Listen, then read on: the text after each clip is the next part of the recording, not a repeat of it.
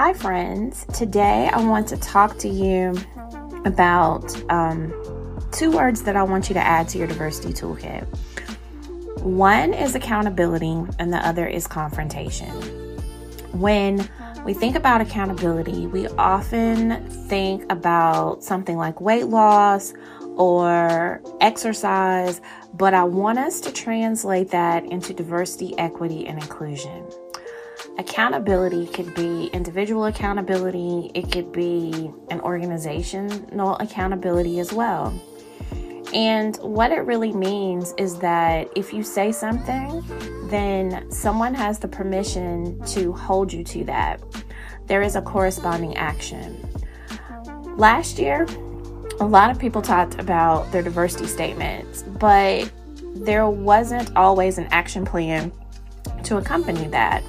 And even if there was an action plan, there wasn't always someone who had a formal role or responsibility to hold people accountable.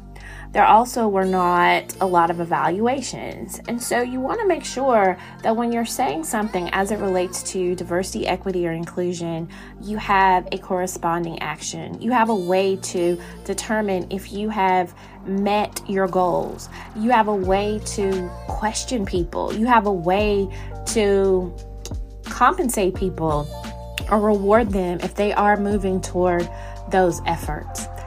Another thing is confrontation. Confrontation sounds really, really negative, particularly in environments where holding people accountable, particularly as it relates to diversity, equity, and inclusion, is not the norm. You know, we can hold people accountable for not fulfilling their job descriptions, but when it comes to diversity, equity, inclusion, how do you hold someone accountable because they recruited someone and they brought that person in and left them to fend for themselves? How do you hold someone accountable or confront them when there's an oppressive person in the organization who is constantly badgering that new hire, but no one wants to say anything because that person's never done it before? It's that part where many people just don't know what to say for individuals who are their friends or people who are good co-workers to them, but may not be great co-workers to other people. I do want to challenge you today to put on your diversity vest of courage and have those difficult conversations. This is why I'm doing this.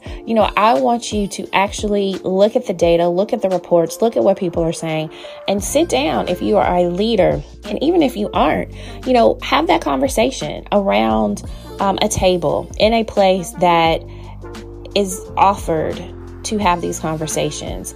I want to also say that one thing I often hear when it comes back to confrontation is that people will say, well, that's my colleague, that's not my place.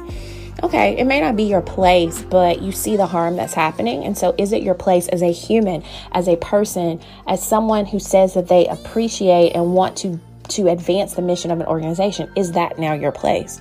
And so get out of that it's not my job mentality, because this work is everyone's job. If we're going to do it well, everyone has to be held accountable.